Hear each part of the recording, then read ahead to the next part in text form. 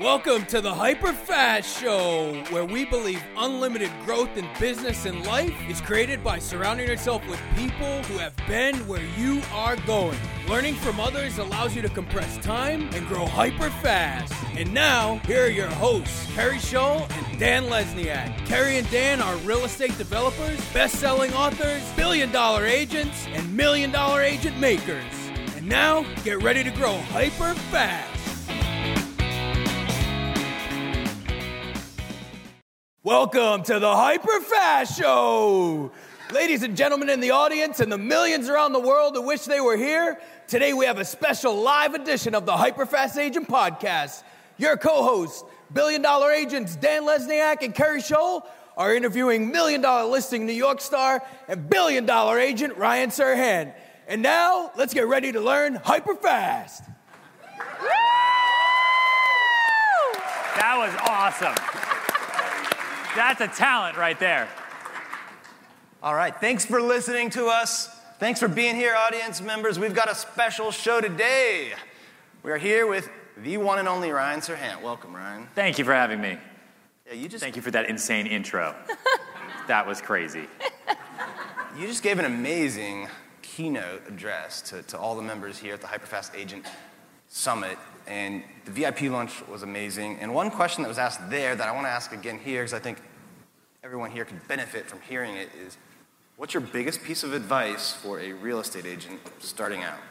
My biggest piece of advice, if you're a brand new real estate agent, is don't do it by yourself, is to work on a team, right? That's what I didn't do, and if I could go back in time and do it again, I wouldn't sit there by myself taking photos of listings in Chicago and putting them on Craigslist as listings in New York City, because that was the training I had in New York. I didn't do that on my own. And yeah, I would work on a team. I learned from somebody. I would learn, and what I tell people all the time is because people get into this business, and we talked about this at the lunch a little bit too, that they think they're going to make a lot of money the first year, and if they don't, they quit.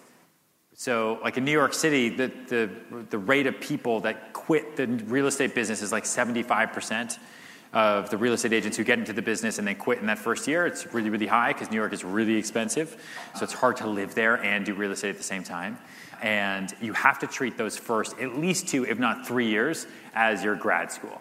You don't have to go to grad school, but you treat those first couple years as grad school. If you know anyone that's in law school, med school, business school, any other type of higher education, they make no money. They make no money. They're just learning all the time. That's all they're doing is just learning. That's what your first couple years in the real estate business is all about. Just focus on learning, absorbing as much information as possible. And if you happen to make a little bit of money at the same time because you're doing some open houses and getting a little bit of piece here and a little bit there and maybe getting some of your few own clients, awesome, great. That's all bonus on top of just learning and absorbing as much information as you can. Amazing. When we did the podcast with you earlier this year, you talked about practice, and I know that this goes along with learning, but if you were trying to help the audience up their skills, what kind of practice should they be doing, and how should they figure out what to practice? I am a very, very strong believer in improv classes, right? I think everybody should take an improv class. I know we've talked about that before. It's super uncomfortable and really weird. And you should do it if you haven't done it before. Because remember, what I just talked about that whole time, right? My ability to sell comes from my ability to talk to strangers.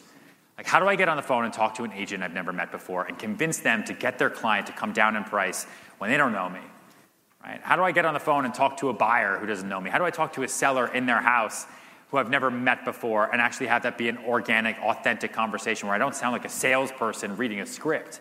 And improv classes teach you that. And you don't have to go by yourself. Go with a friend, your spouse, someone you work with, right? And you'll learn how to be a dog on fire on Mars. You'll learn how to do really, really weird things, and you'll be okay with it. And then all of a sudden you'll realize, wait a minute, this isn't so bad, putting myself out there. This isn't embarrassing because everyone's doing the same thing. I promise you, it changes the way you're going to talk to people literally the next day. Everything else, you can learn, right? From books, from you guys, from doing all the things that you do, which is just insane.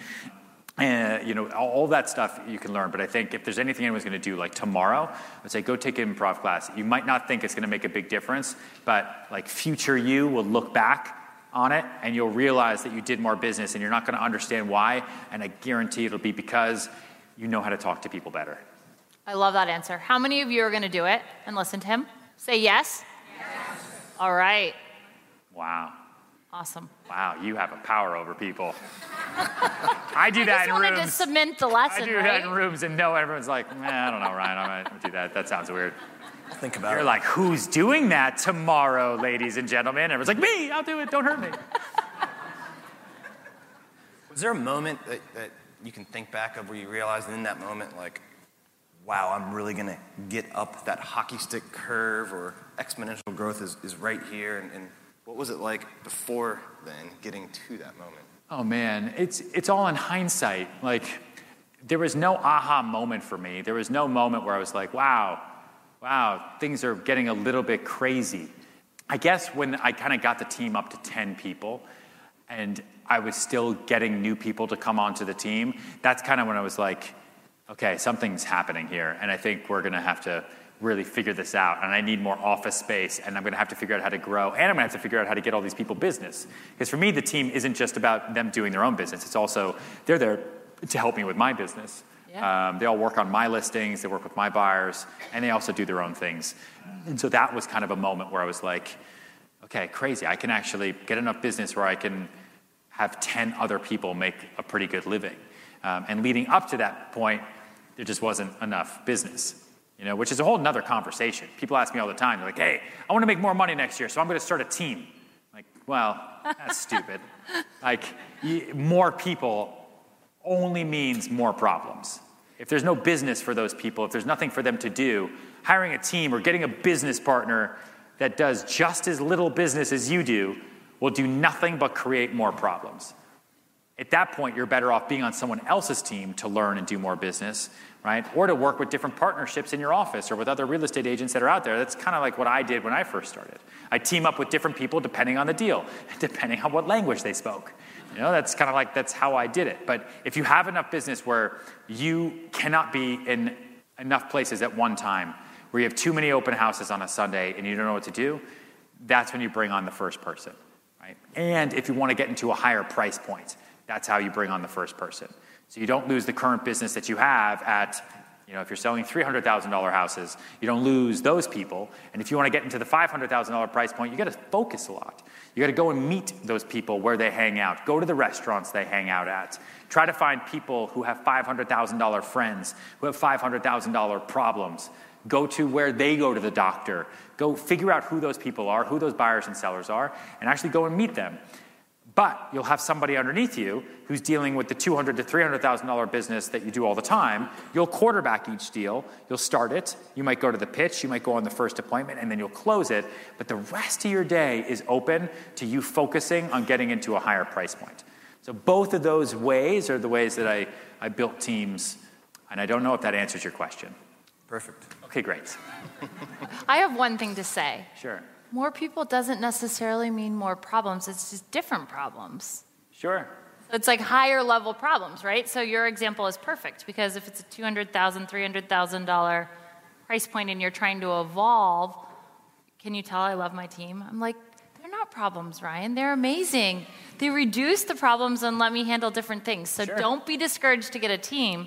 I think the most important piece of what you said is don't get a team to get more money if that's Yes. not your sole desire. It's doing things right? for the right reason. Exactly. Yeah. That's it's exactly growing for the right reason. It's also, it's also people who focus a lot of time on, we talked about this at lunch too, but setting up office, right? They set up office. They really care about their business cards and their email and they set up their office and their CRM and their Excel sheets and they really, the only reason they care so much about that stuff is because they're too nervous about actually doing the work and doing business. So Totally. it makes them feel better to be busy. Yes. Right? Those are people, those are procrastinators. And so they're busy, but then they get nothing done. And then those are the people you meet, the real estate agents who are frazzled all the time, who are just like, oh my God, I had a crazy year, so busy, the weekend was so crazy. They've sold 3 things, right? But they're super busy, because that's what makes them feel good. They'll complain about it all day long, but it makes them feel good because it feels like they're doing something, and doing the real work, which is going out to meet new people who could be buyers or sellers, freaks them out, so they just don't do it. because they didn't have time. They were too busy doing their business cards. Yeah, too busy being busy. I'm sure none of you know anyone like that. Okay, should we open it up to the audience and let them ask some questions, Dan? Do we have our mic runners? You guys ready to be sprinters right now? Because we want to get in a lot of questions. Mike Box. Hey, sir, Brian Rodriguez, Colorado Springs. Thanks again for your time. Sure. I love your one-strike policy. As a military background, like, there's no excuse. And so it leads into more accountability. So if you have such a high expectation, especially with follow-through, do you or someone in your organization keeps that accountability to avoid that one-strike policy? No. I tried for a little bit, right? It's a fine line for me. Like, real estate is also really hard.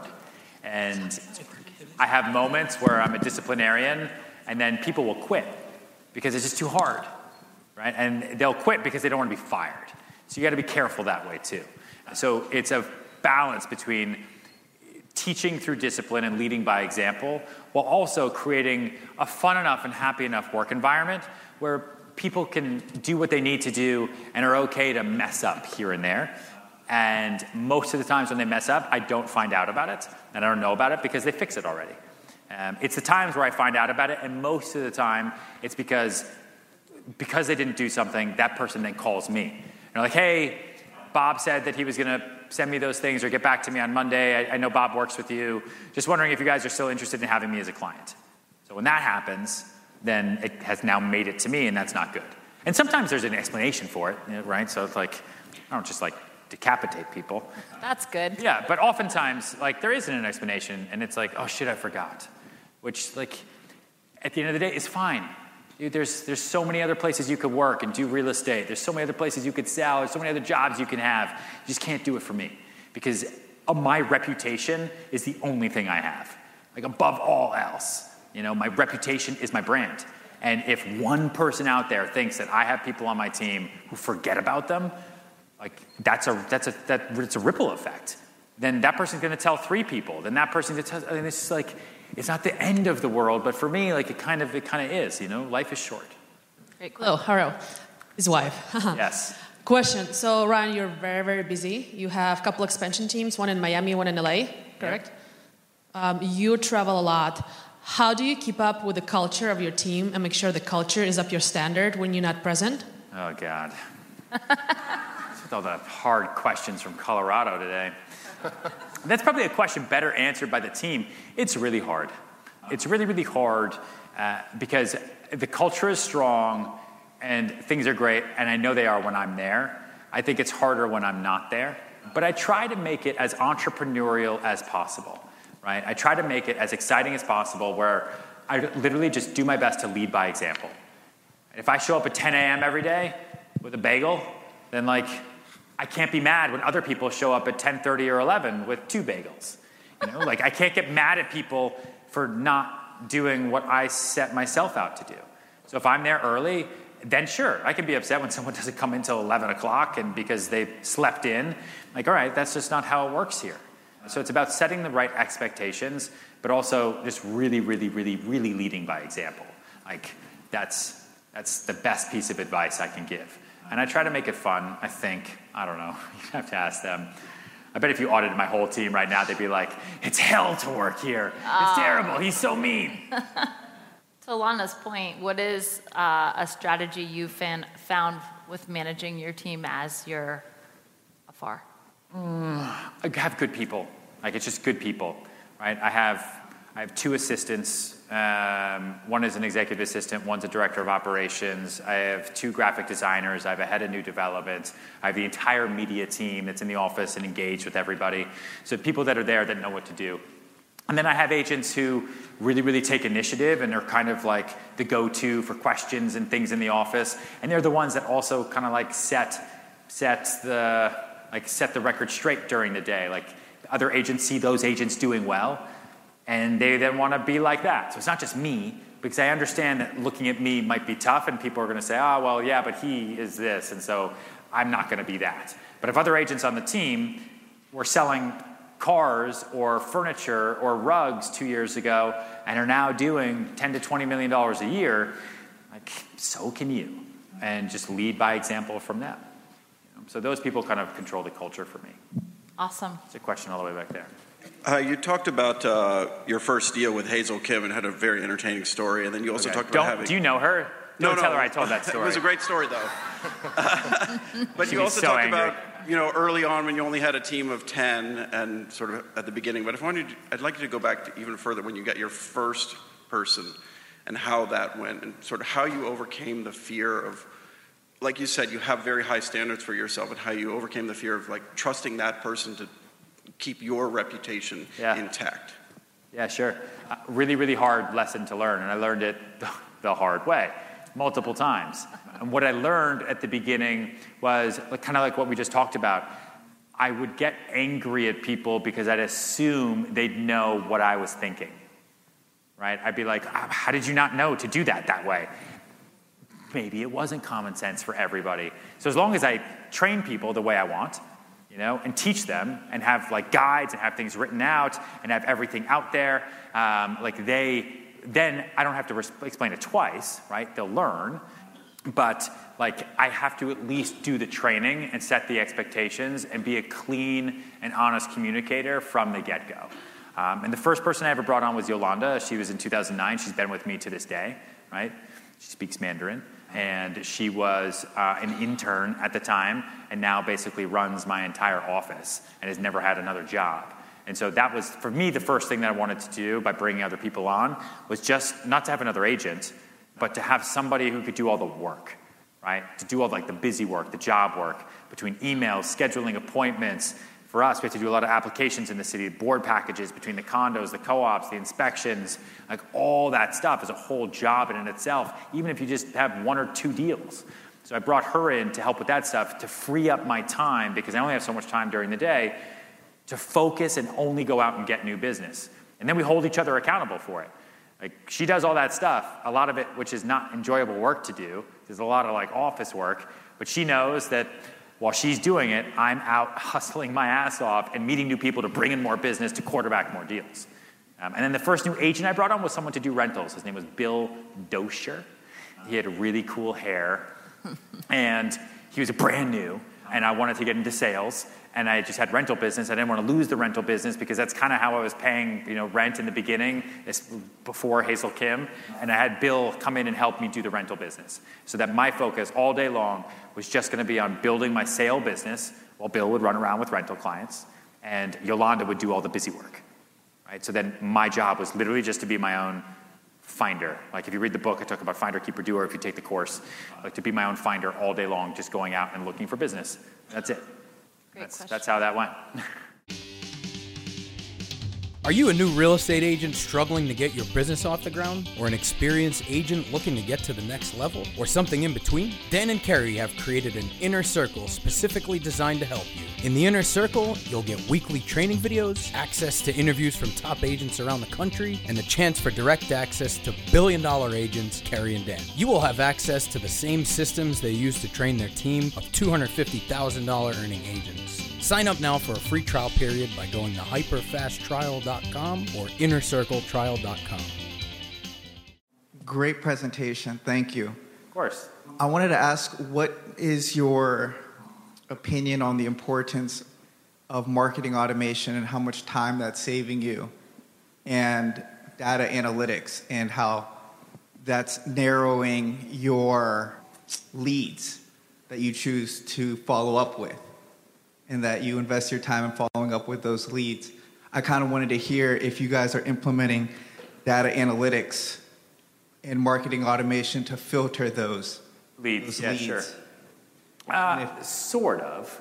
A lot of the business we do isn't cold lead business, right? We do some of it.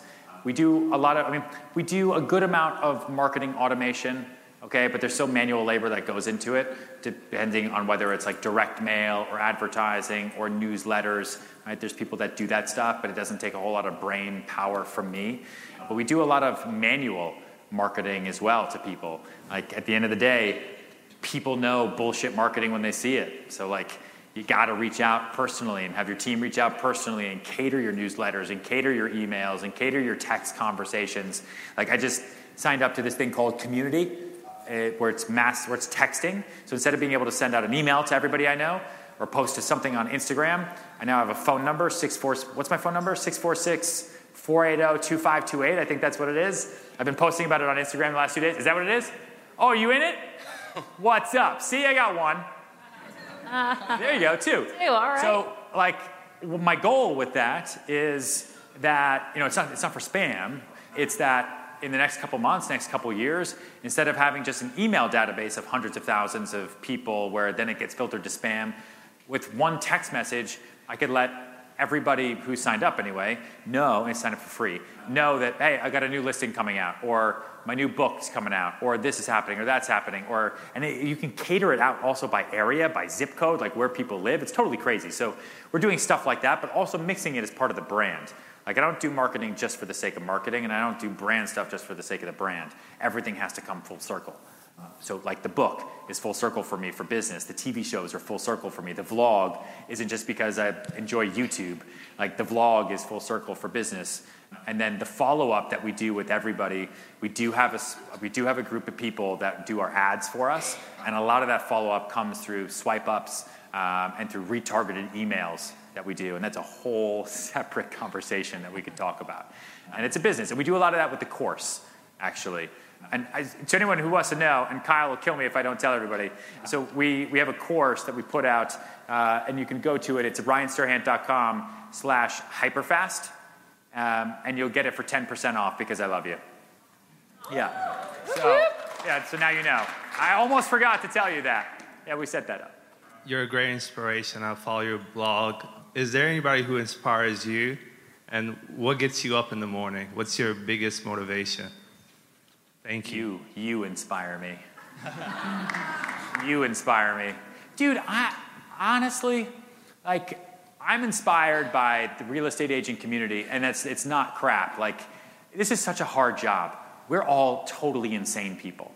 We work for free. Okay? Everyone else can say, oh, I don't like real estate agents, and they can give us shit all day long. We work for free. I work for free until someone else, and not just one person, multiple other people have to make the same exact decision that is massively financial. And I have to work for free up until that moment happens. And 1,000 other things come and break that decision up. It's crazy. There's no benefits, there's no salary, there's no nothing. Everybody else gets to have jobs and get paid by the hour and get bonuses and have lives. We wake up every day to deal with other people's emotions, and we do it for fucking free. It's absolutely nuts. And I think that's what's super cool about us doing this together. We're all in this business together. That's why I love doing these types of things, because you're all in this room together. You're all here to learn more. You didn't all come here because you really like the Marriott, right? You came here because you want to learn more. You want to do better. You want to do it together, and you're going to do business with everybody else in this room if you do your job. And that's what inspires me every day. And that's why we did the course and wrote the book and have the other ones and all that. And then what wakes me up every morning is definitely the baby. Yeah. My alarm, I actually beat the baby.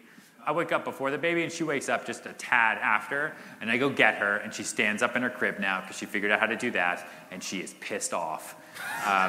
She is angry as shit. She is mostly Greek. The American that I put into her is the smiley kind that shows up at 10 a.m. Everything else is the Greek wife.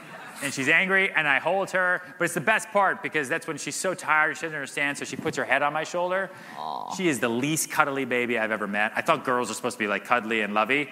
No. She's on crack. She is wired all day long, wants nothing to do with anybody else. She's got her plans, she's got places to go. But in the morning, she wakes up, and then I give her to Amelia, and she eats, and then she passes out. That's How old is she? 8 months. 8 months. Grayson turned 7 months. Crazy. Today. Crazy. Crazy. Amazing. Yeah. Congratulations. I love that perspective on working for free until multiple other people agree on something. And it really is. You need the buyer, the seller, the lender, condo boards, all sorts of other parties. And then at any point, you're... Yeah, dude. I've never thought of it that way. Yeah, man. Doctors get paid whether you die or live. Have you ever thought about that? They're going to do their best. But if you die, they're still paying their mortgage, okay? If my client dies, they're not closing. So, like, you better live, okay? You better live. Like, I swear to God, I will resuscitate one of my clients way better than any ER doctor ever. Because the ER doctor's like, this is my 11th client. For me, I'm like, live, Bob. Let's go.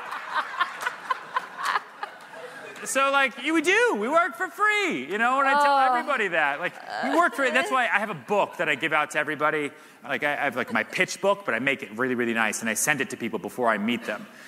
We talk about it a lot, but it's in a black box, and it's got this beautiful book inside. So if I meet somebody, like, on the street or wherever, and I'm going to go meet them at their apartments, I'll quickly messenger it to their door. Well, Jordan will do it. And inside, it'll say, hey, Jim, so great talking to you outside Starbucks 2 seconds ago. Really looking forward to seeing you at 5 p.m.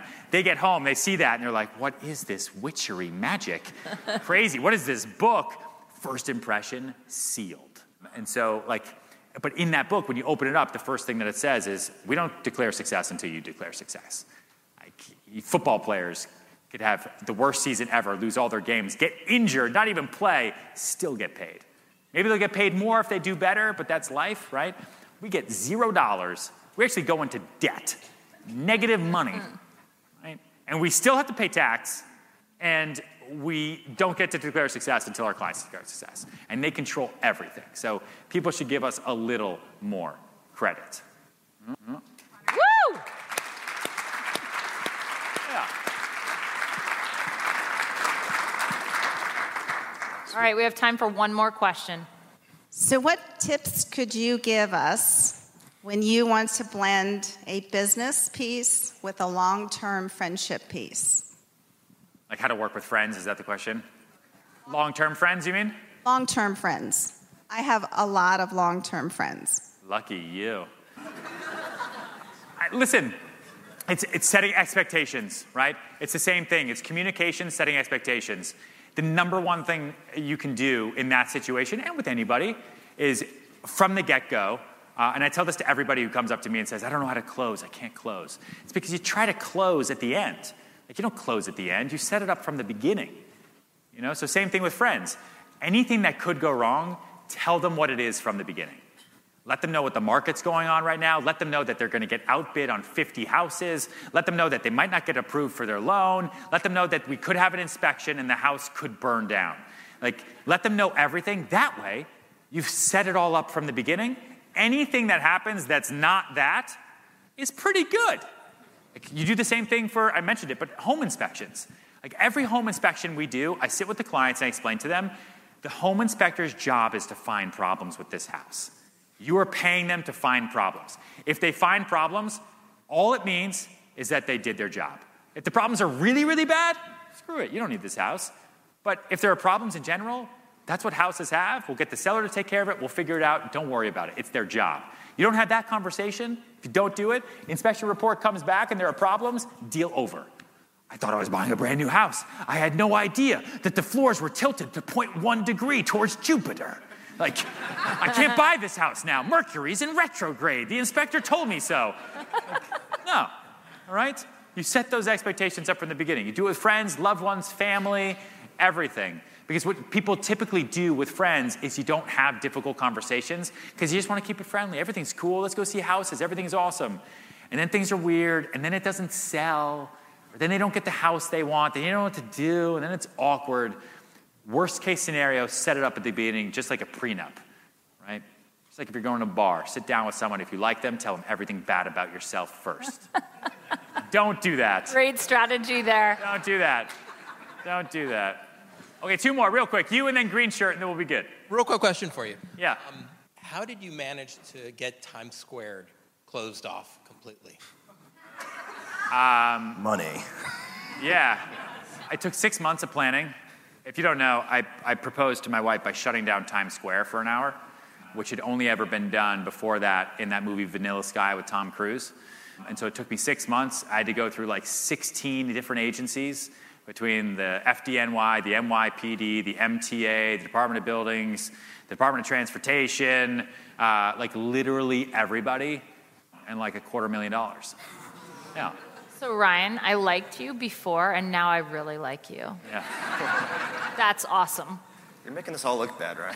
Listen, for me, like, dude, life is short. Like, the wedding, I knew was going to be her decision. Like, I wasn't going to plan the wedding. You know, I filmed it. I put her into that whole insanity, and so she still hates me to this day because I made her do that. But, like, I knew that it was going to be in Greece, and it was going to be her thing. But the proposal was my thing. Like, I got to propose to her, and I could either make it the greatest proposal in the history of the world, or I could just do it regularly, you know? And do I seem like a guy that does anything regularly? No. So, you know, so I called up a bunch of people. I was like, I want to shut down Times Square for an hour. And they all said no for a long time. I was like, what's it going to cost? And it was literally mostly like paying cops and paying time and paying the fire department and like permits. Everyone needed a permit for the same exact spot. It's like obscene. It's crazy. Apparently, it's a really high traffic space. So there's a lot of things. And then once I was in it, right, then like 4 months into it, then I couldn't quit. You know, it's like you're in a renovation, you're like, fuck it, rip out the bathroom, I'll just pay for it now. Like, that's literally what it was. And then she had a mental breakdown when we showed up. It was complete insanity. For 1 hour.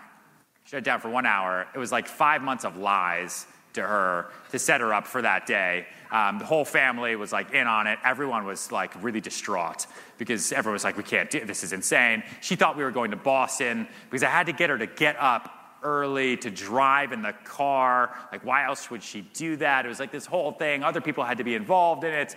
And then we pulled over, and then she was in such a bad mood. She's like, what, you want me to get you coffee?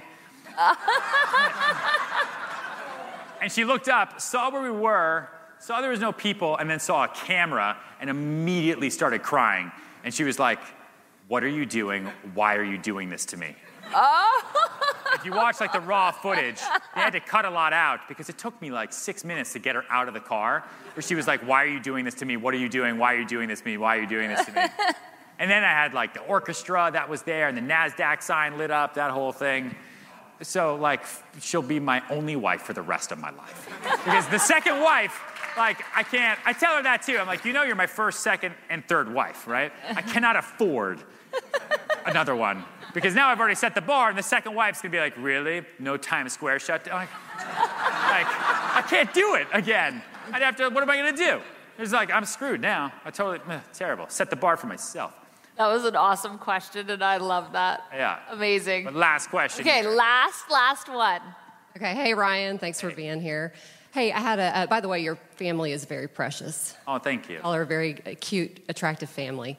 My question is, I'm a brand new real estate agent, and I'm worried that I don't have a mentor. Did you have a mentor when you got started? And last question is, do you want to be my mentor? Sure. RyanSerhant.com/hyperfast, 10%. There's a mentorship program in there, and it's awesome. No, I didn't have a mentor. I wish I did. If I could go back in time, I would, without knowing what I know now, then sure, I would probably want to have one to tell me what to do. But then also in hindsight, like a lot of what I learned, you had to learn the hard way. You know, it's kind of like with the baby now. Like I want to pick her up every single time she falls over, and I want her to not touch that and not do this, and I want to say yes to everything that she wants to do and do all that, but I have to learn that, like, she has to learn too, and she's not going to learn how to walk if she doesn't fall over a couple times, you know, if she doesn't cry.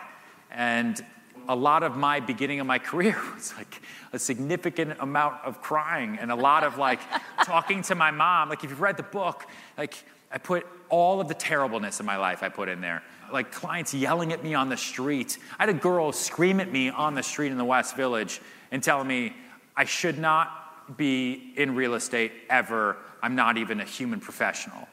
And marched off and then called her mom. And like, I quickly went the other way and then called my mom and was like, I hate New York City. Real estate sucks. People are the worst. I've had like grandmothers lie to me to save $5. Okay? So, but a lot of that toughened me up and made me into the real estate agent that I am today. But yes, I'm happy to help you. And everybody here, RyanSerhant.com/hyperfast. You go there now. Also, you guys are amazing. Thanks for having me. And if you guys are listening to the podcast, give us a quick like, and subscribe. Thank you for tuning in to this episode of the HyperFast Show. Subscribe to us if you want to make sure you get the latest and greatest HyperFast shows. And remember, we love reviews. Reviews help us bring better and better guests and improve our shows. So give us the good, the bad, and the ugly. We hope you enjoyed the show, and we will see you next time.